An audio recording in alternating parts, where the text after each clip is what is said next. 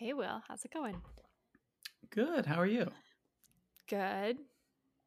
We already said hi, but I felt like I needed to say hi to you to start the podcast. We've It's a already different, agreed it's a we're different both good. discussion. Yeah, we're good. Excellent. Now that we're both good. Okay, I have a question for you. Okay. So, who is your favorite Nicolas Cage?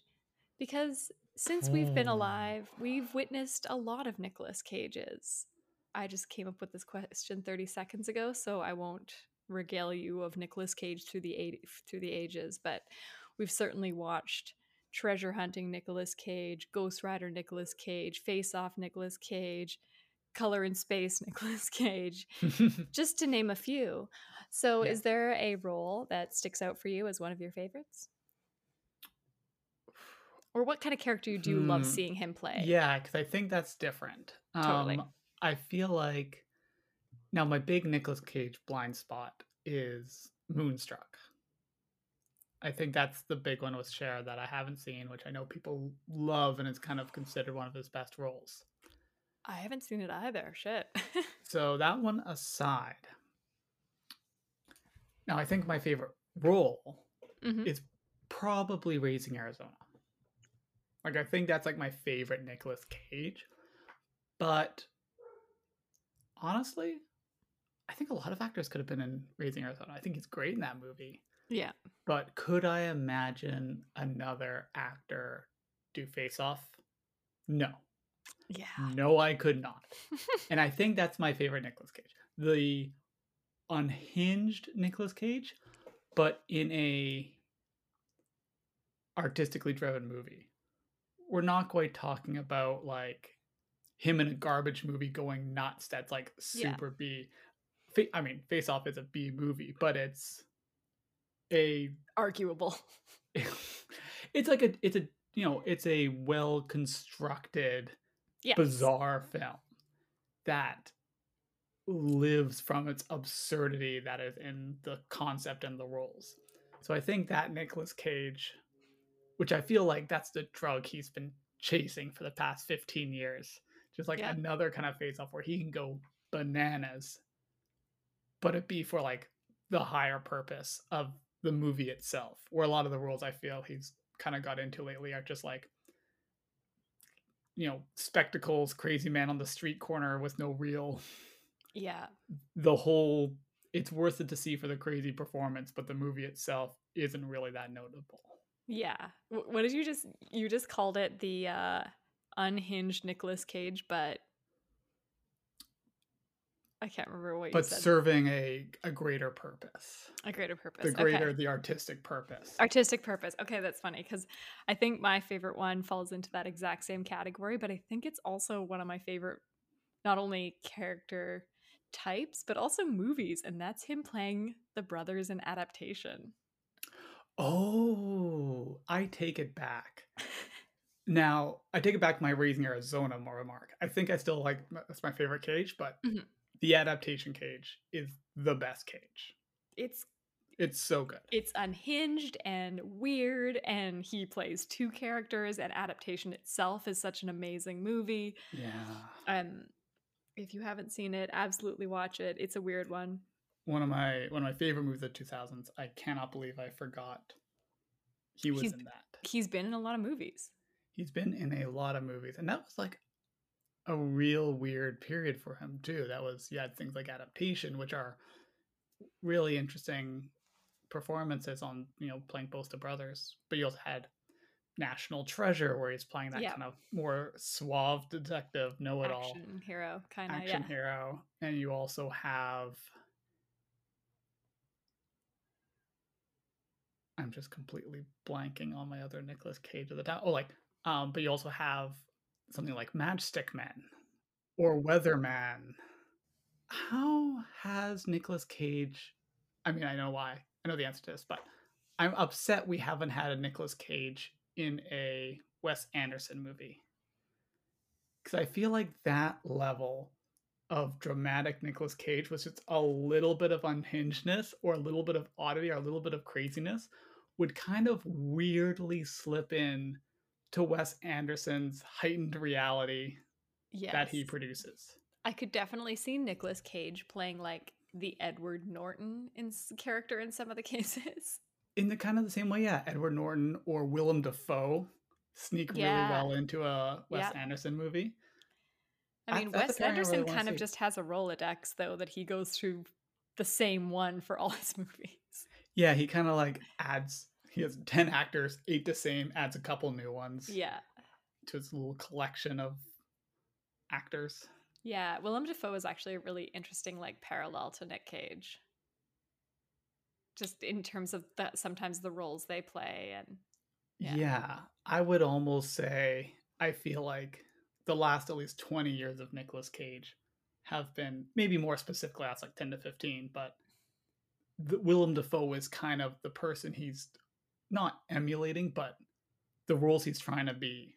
Where Yeah. Willem Dafoe really has the crazy man thing. Oh, yeah. Just down Love it. to an art. Love it. Yeah. Both favorites to watch. There's another two-hander I would love to see. Kind of Yeah, in the no same shit. realm of The Lighthouse, just them together. Still haven't seen it. It's on my list. Oh my I know. God, every I time I know. bring it up. That's because that one, and there's a couple that I just can't believe I haven't seen. I'm not going to go through the list because it'll anger you, but the list is there. It's there. It's just, It just sits there. We're talking about Nicolas Cage, of course, because we could not pass up the opportunity to see a not straight to video Nicolas Cage Yes. movie, the recently released Pig. Stay with us.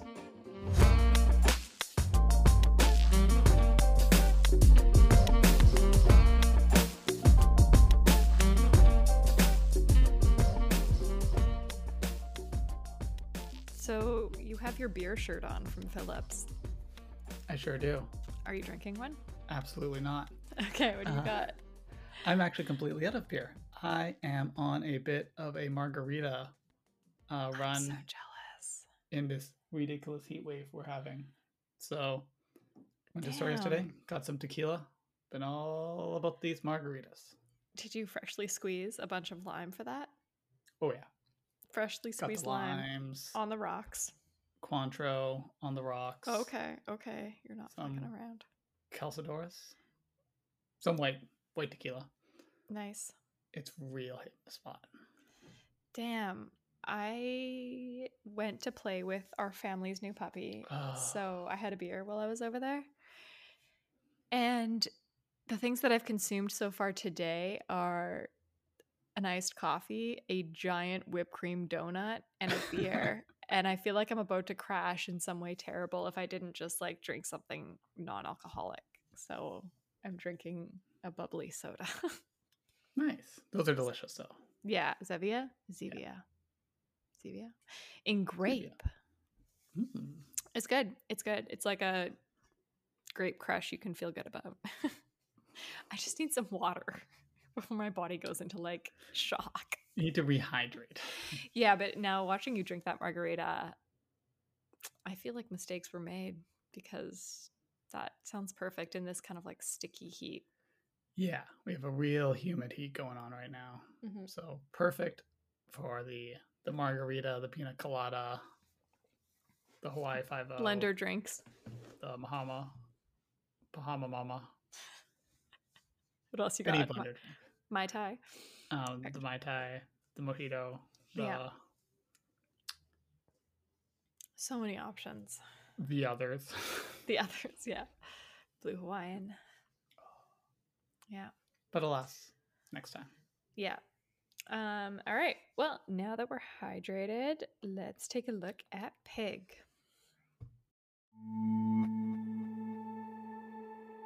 I'm looking for a truffle pig. Someone stole her. I don't understand. Tell me who you are. You made the right choice, being out there in the woods. There's nothing here for you anymore. There's really nothing here for most of us. Buy yourself a new pig.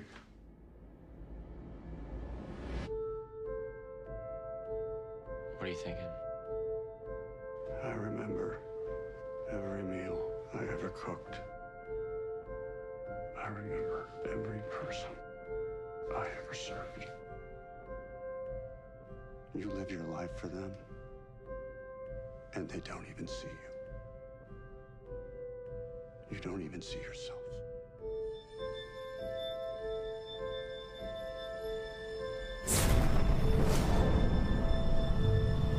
We don't get a lot of things to really care about.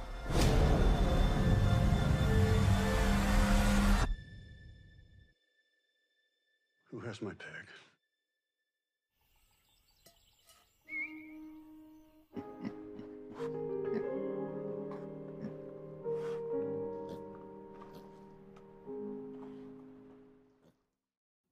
So, Kalen, Pig is a film where Nicolas Cage stars as a reclusive truffle hunter whose pig gets stolen from him, undergoing a pretty big body transformation for the role, and starring a loner who's out for revenge. Did Pig meet your expectations now that we've fully talked about how we enjoy unhinged Nicolas Cage? Or Ooh. was the perhaps change in what we were expecting prove fruitful for you? I would say this movie lived up to my Nick Cage expectations for sure. But this movie did not deliver what I thought the movie was going to be about from the whispers that I heard about it. You and I were going to watch it 2 weeks Yeah. ago, and I was going to watch it in theaters. So I inevitably ended up reading some of the synopsises of it.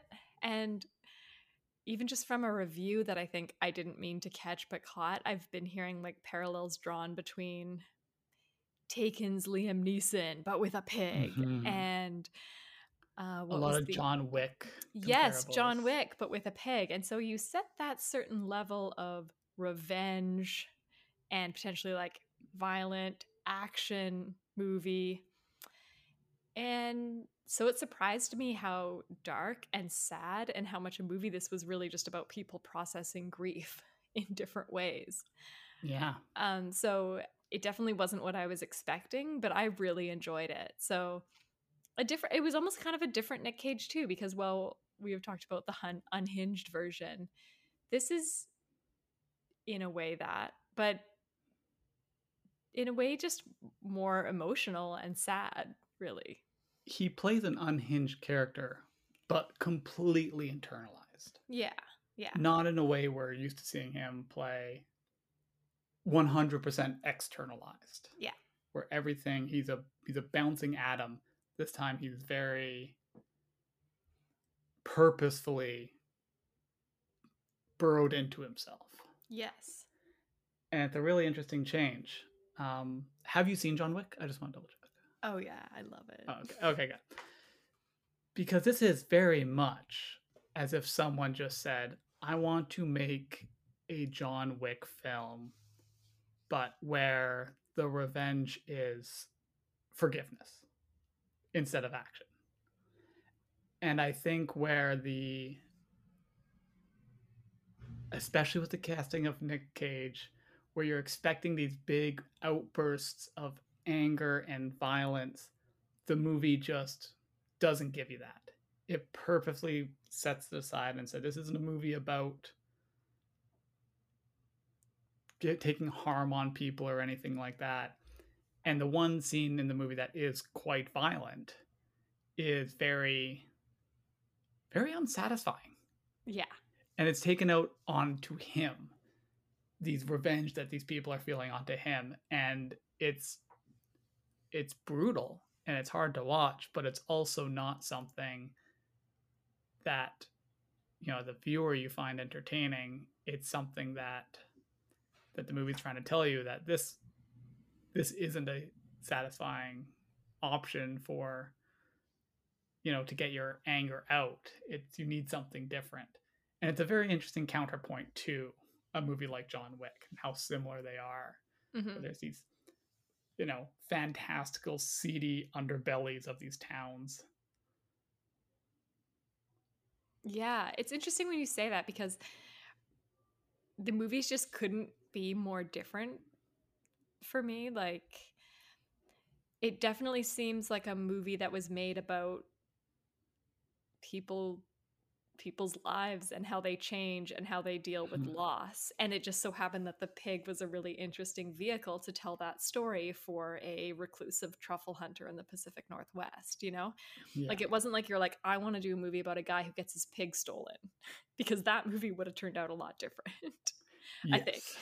Then I want to tell a movie about, you know, a guy who's kind of given up on society and has dealt with his own grief in being, you know, completely just rejecting his old life and living in this one way. And he kind of crossed paths with another person who also is dealing with his own kind of grief. And the pig just being a really interesting tie between the two of them. So yeah, it's interesting to think of it that way, because they seem so different for me. And you're right, so unsatisfying. It really is, and that it really kind of like signaled to me what kind of movie this was going to be when. So basically, you know, you could copy the John Wick plot. There's a reclusive man who's very well known in the city, who no one really knows where he's gone, and he's retired. Has one companion in the world, which is this little pig, and after a break-in, the pig isn't killed, but the pig is taken. And then he goes on a adventure to reclaim that pig. And he very early on finds out who assaulted and took the pig from him. And I was surprised how early we found that. And I'm surprised that when he found out it was them, he just got a little more information and left. Yeah. And that was it. And that's the moment where you're like, okay, any other movie, he would have had to chase them down and beat it out of them, and you would have got this cathartic moment of violence enacted upon someone else that was enacted on him. And it wasn't that at all. No. Even the other truffle hunters in the area who kind of help him out were just like, you know, please stop. Bye. Yeah. Stop stealing pigs. That's not so cool. Okay, bye. Yeah, I really enjoyed. There's a few movies that I think we've seen over the last year that I'm trying to think of one, but I can't really offhand.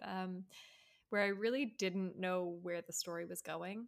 I really didn't know how it was going to play out or end, or what kind of path it was going to take. And I did really enjoy that about this one, the storytelling, how it took quite a while to even have any idea of what his own history was, like as a chef who was, I guess, quite well known or renowned in Portland for the work that he had done. You know, like you find that out, like, I want to say halfway through, maybe like 30 minutes through. Yeah.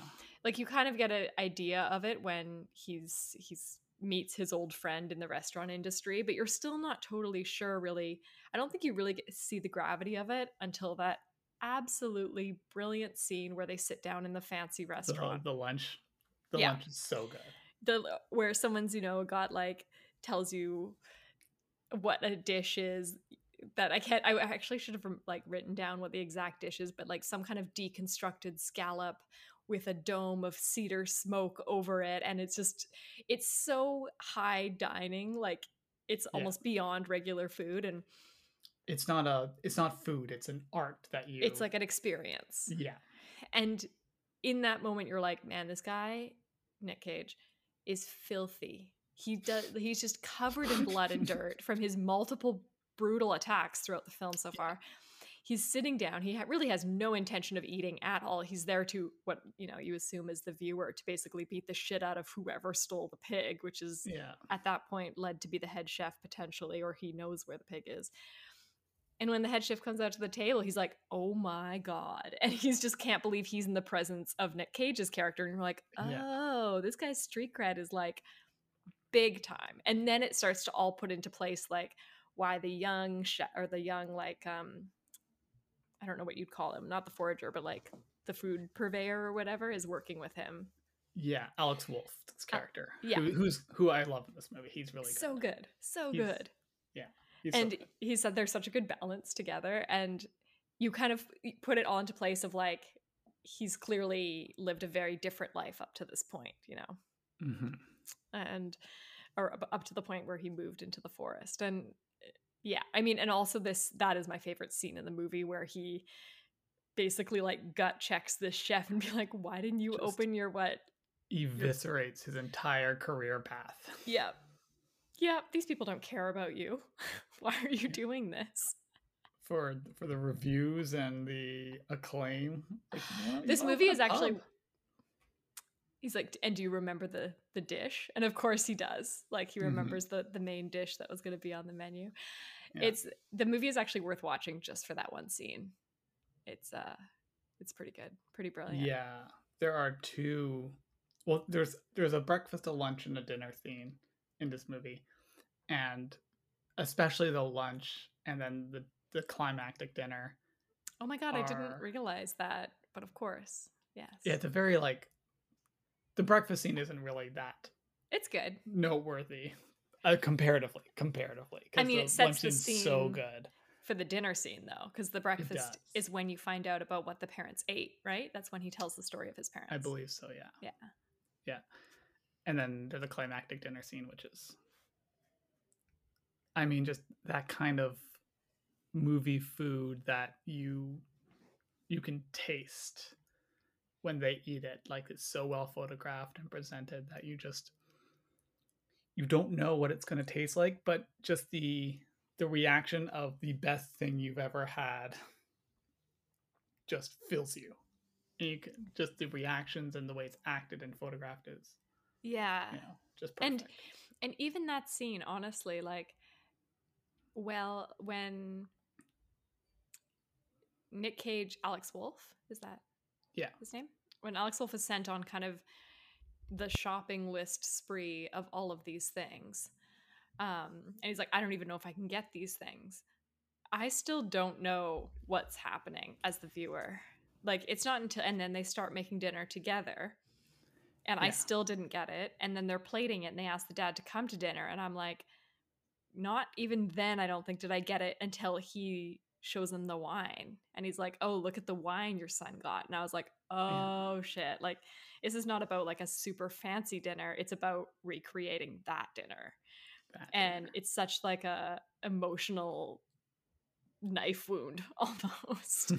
Like to like be, like you said, re-experience something that's the best thing you've ever eaten with someone who's no longer really in your life, like just absolute devastation at the same time. It really plays on that sense memory that food brings you.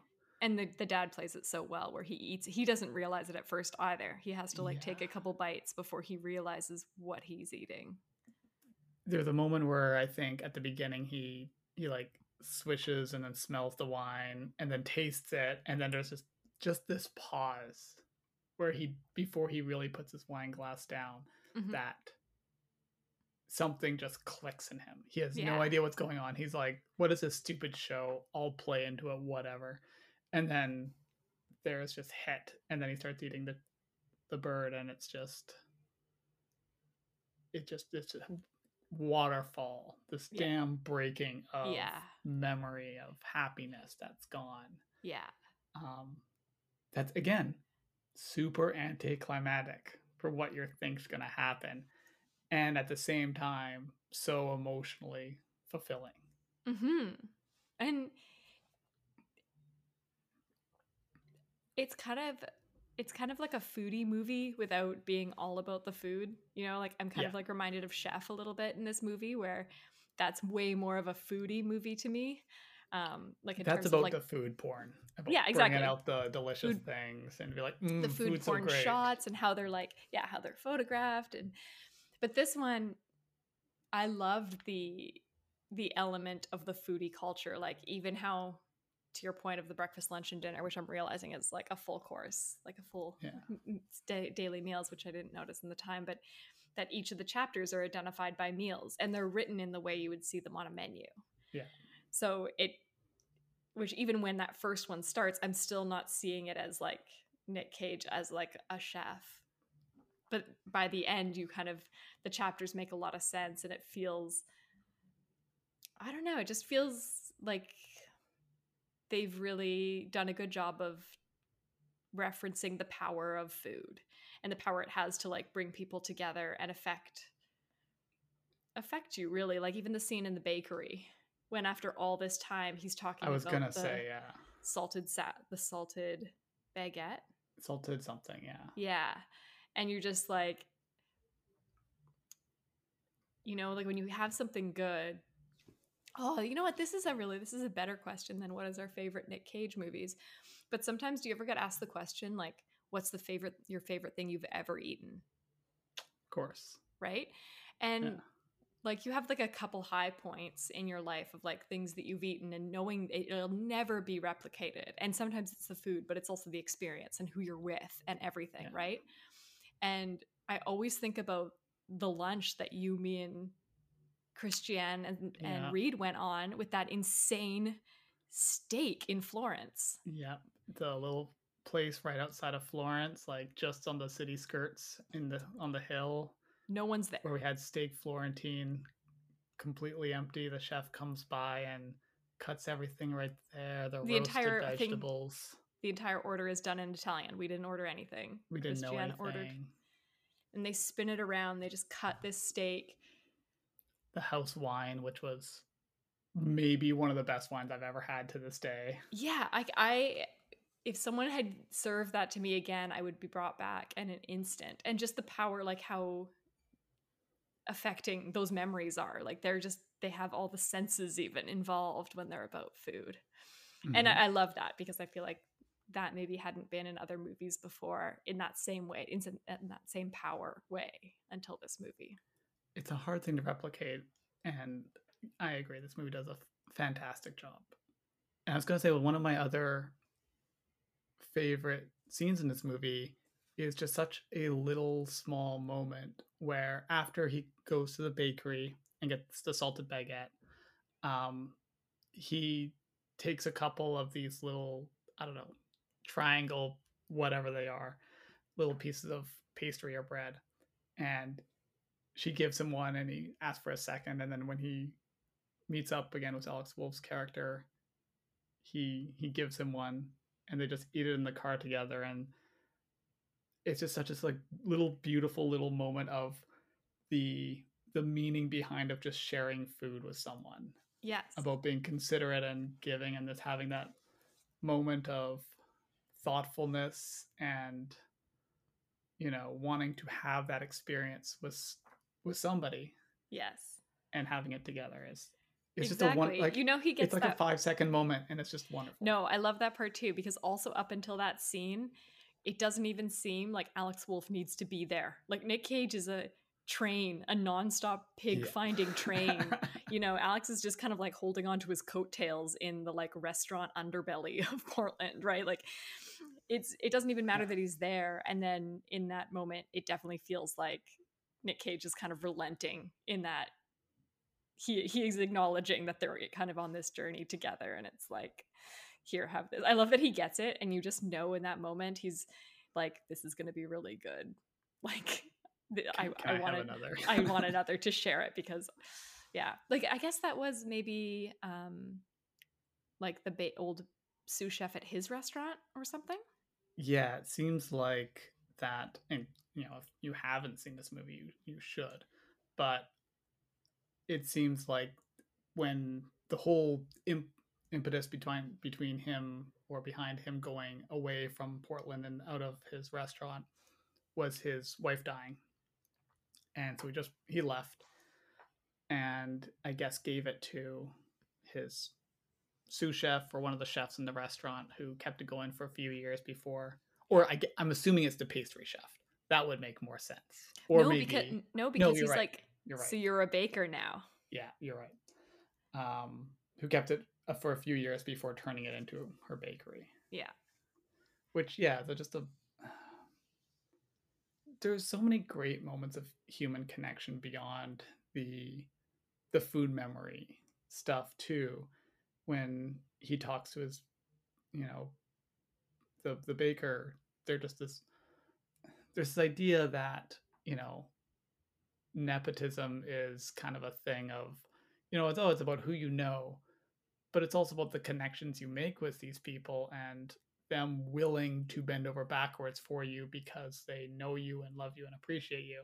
Mm-hmm. And there's so much of that there, like the baker and the old lady who runs like a cemetery Slash crematorium slash wine cellar. crematorium slash wine cellar, Yeah. who's like, oh, he needs this wine. Calm down, because he's been such a thoughtful part of her life Mhm. that you're willing to bend over backwards and probably just give away. It's like, oh yeah, it's like this probably $2,000 bottle of wine. Just take it, or Or the fact probably that more she's than that. holding his, a place in Yeah. her, I don't know For what you call it, a but decade or whatever. pardon? Probably for like a decade or however Yeah, long like his he is. wife is interred there. She's not buried, but she's in one of like the interior ones, and she's holding the one beside for him, probably Yeah. because he's not ever visited. He deals with his grief in a way that doesn't allow him to come there and visit and think about his own death or really acknowledge hers. I mean, he can't even listen to the cassette tape of her voice, like Yeah. he's in deep in terms of depression, sadness about it. So yeah, absolutely. It definitely feels like he affected many of the people's lives when he was there. Mhm. That always comes back around. You know what this movie actually reminded me of, now that we're talking about it, and I can't believe I didn't think about this till now, but it feels a lot like First Cow. Yeah, it really does. In even just how it's filmed, like it looks a lot like it in some ways, and maybe that's just like the outside rainforest, like the It has literal a really lo-fi feel to it, and yeah, a lot of nature shots of like very specific things. In the same way when they'd be foraging in First Cow, you have yeah, like these very specific shots of what they're doing, yeah. especially when he's foraging at the very beginning of the Yeah, the first part is, but even just the adventure part after too, right? Where it's two people on kind of an adventure together of survival / revenge. But yeah, it's just and then the focus on food too in both movies. Yeah, it's just interesting. It's funny because this movie takes a weird turn into this like fantastical, sleazy kitchen underbelly, Loved it. which I love, but I could have done without. Yeah. I 100 you like it's this weird little like journey into like this fight club in the old ruins of Portland, which in any other movie I would have been like, yeah, let's go down this waiter beating up chefs for money weird fight club that I would have been into in almost any other film. And it's super interesting in the moment, but then you're just like, it could have been completely cut out of this movie. And you probably would have maybe you would have needed a jump and excitement or violence somewhere in that movie otherwise, but you really don't need it. No, you're right. You totally don't. And even in that moment, I was like, what is going on? Like, it just takes a real vibe turn in that part. Yeah, when he's going like, all right, we pull the thing out and there's this old door and it goes down to old Portland. We're like, right back into awesome, National Treasure. Great. And I'm like, great, where are we going with this? I'm like, a fight club. Okay.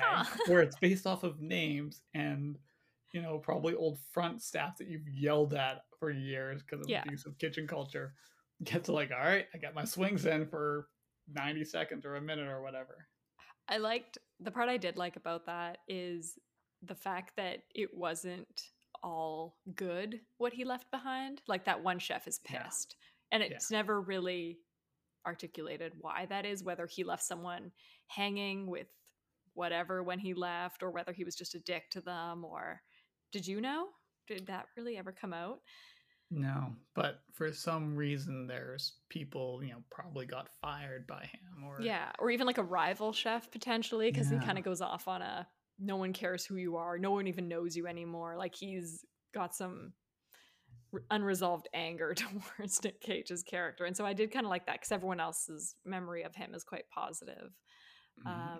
So I just feel like at some point there must be a nugget of truth in the story of an underground fight, not maybe an official fight club, but the idea of just like people in the restaurant industry like coked out and drunk after shift beating people up for money. Like for sure that happens. Somewhere that 100% happens. Yeah, like I don't think that was just pulled out of pure fiction, I think. We can't publish this, but it's a thing.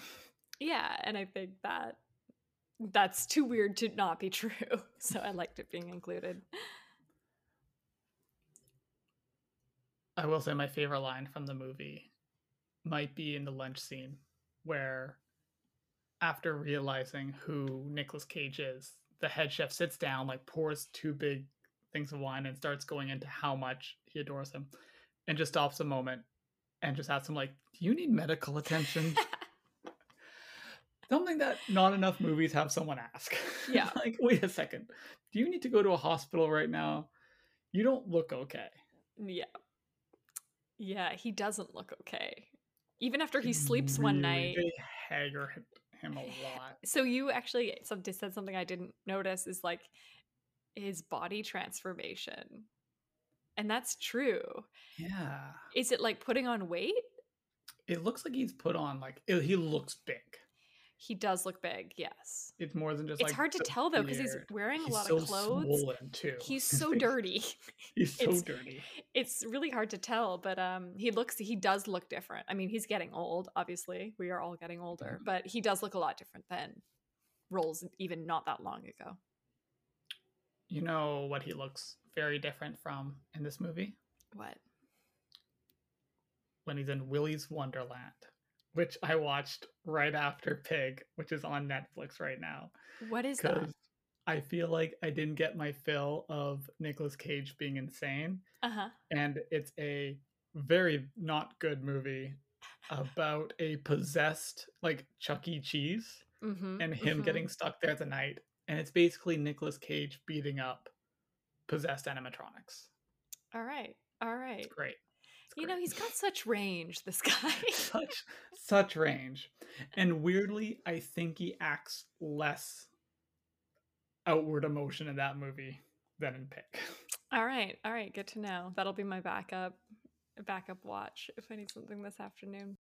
Any final thoughts? There's a great pig in this movie. Mm-hmm. Excellent pig. In fact, not enough of the pig, really. We need more Pig. Yeah. I think they should do a fictional version of a dramatic version of the documentary Truffle Hunters, and recast one of the guys as Nicolas Cage and the other one as Willem Dafoe. Oh my god, I'd watch that. God, I would watch that. I was kind of just spitballing, but that sounds amazing. Those two together.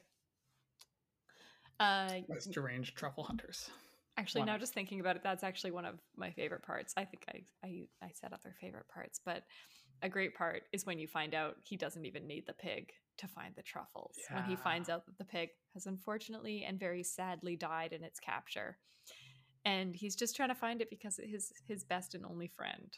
And he never really needed the pig for his life, you know, his career to make money or anything like that. It was just his friend. Yeah, it's that thing where I feel like you got the sense that was the reality of it. Maybe not that, the power was in Nicolas Cage all along, Mm-hmm. but that it obviously wasn't just I need that pig for my job, for sustenance kind of thing. But that's how it was always played. Mm-hmm.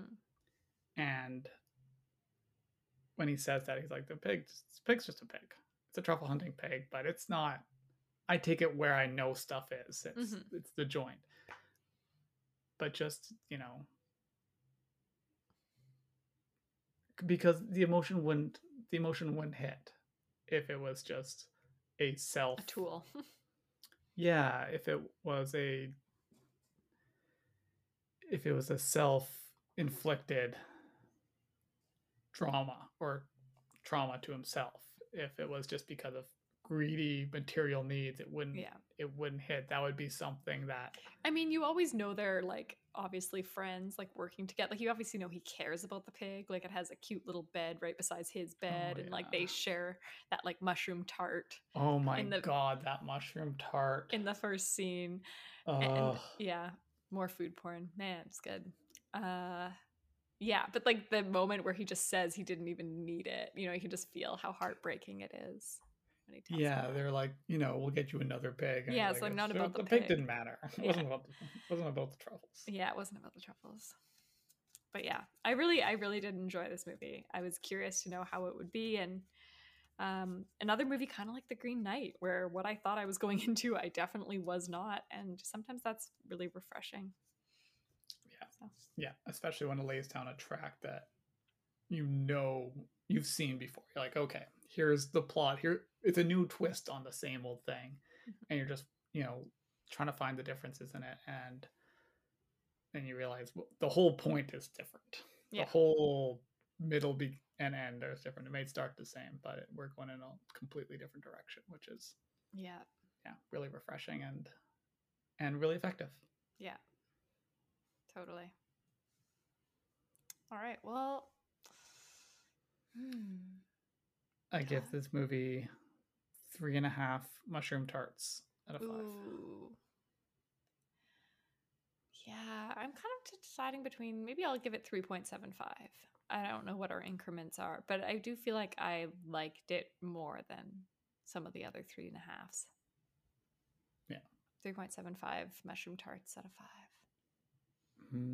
That's a good amount of mushroom tart. So next week, Will and I are going to be watching the new movie with Adam Driver. And who else is in it? Marion Cotillard. Yep. Annette. With music by the Sparks Brothers. I'm very excited. Do we want to say what it's about? Do we know what it's about? I don't. It's a musical. Great. Have you seen Holy Motors? No. This was the movie that the director's done He did before. it about 7, 8, 9, 10 years ago. Mm-hmm. That's really, a movie. Really good. It is really good. It's out there. It's okay. There's like a leprechaun. There's this guy plays like 20 different roles. Oh my god, I'm into this. Eva Mendes is in it out of nowhere from French director Leos Carax, who's just a madman. Love it. So I'm really excited to see what he cooks up. Yeah, I love usually getting like a baseline measure for a director if this is their second or third. I think it's really interesting to see how people evolve like creatively. So I will 100% watch that. Try to watch Holy Motors, and if you don't, I don't think it's going to matter because nothing can or ever will be like Holy Motors. All right. In the rest of cinematic history or future.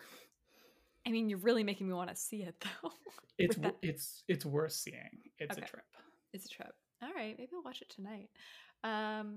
Yes, so we will be watching Annette this week. Coming to Amazon Prime, at least in Canada, on August 20th. So go out and see it if you can, or catch it on streaming services. But that will be our movie for next week. So thanks for listening, and we will see you then. See you then.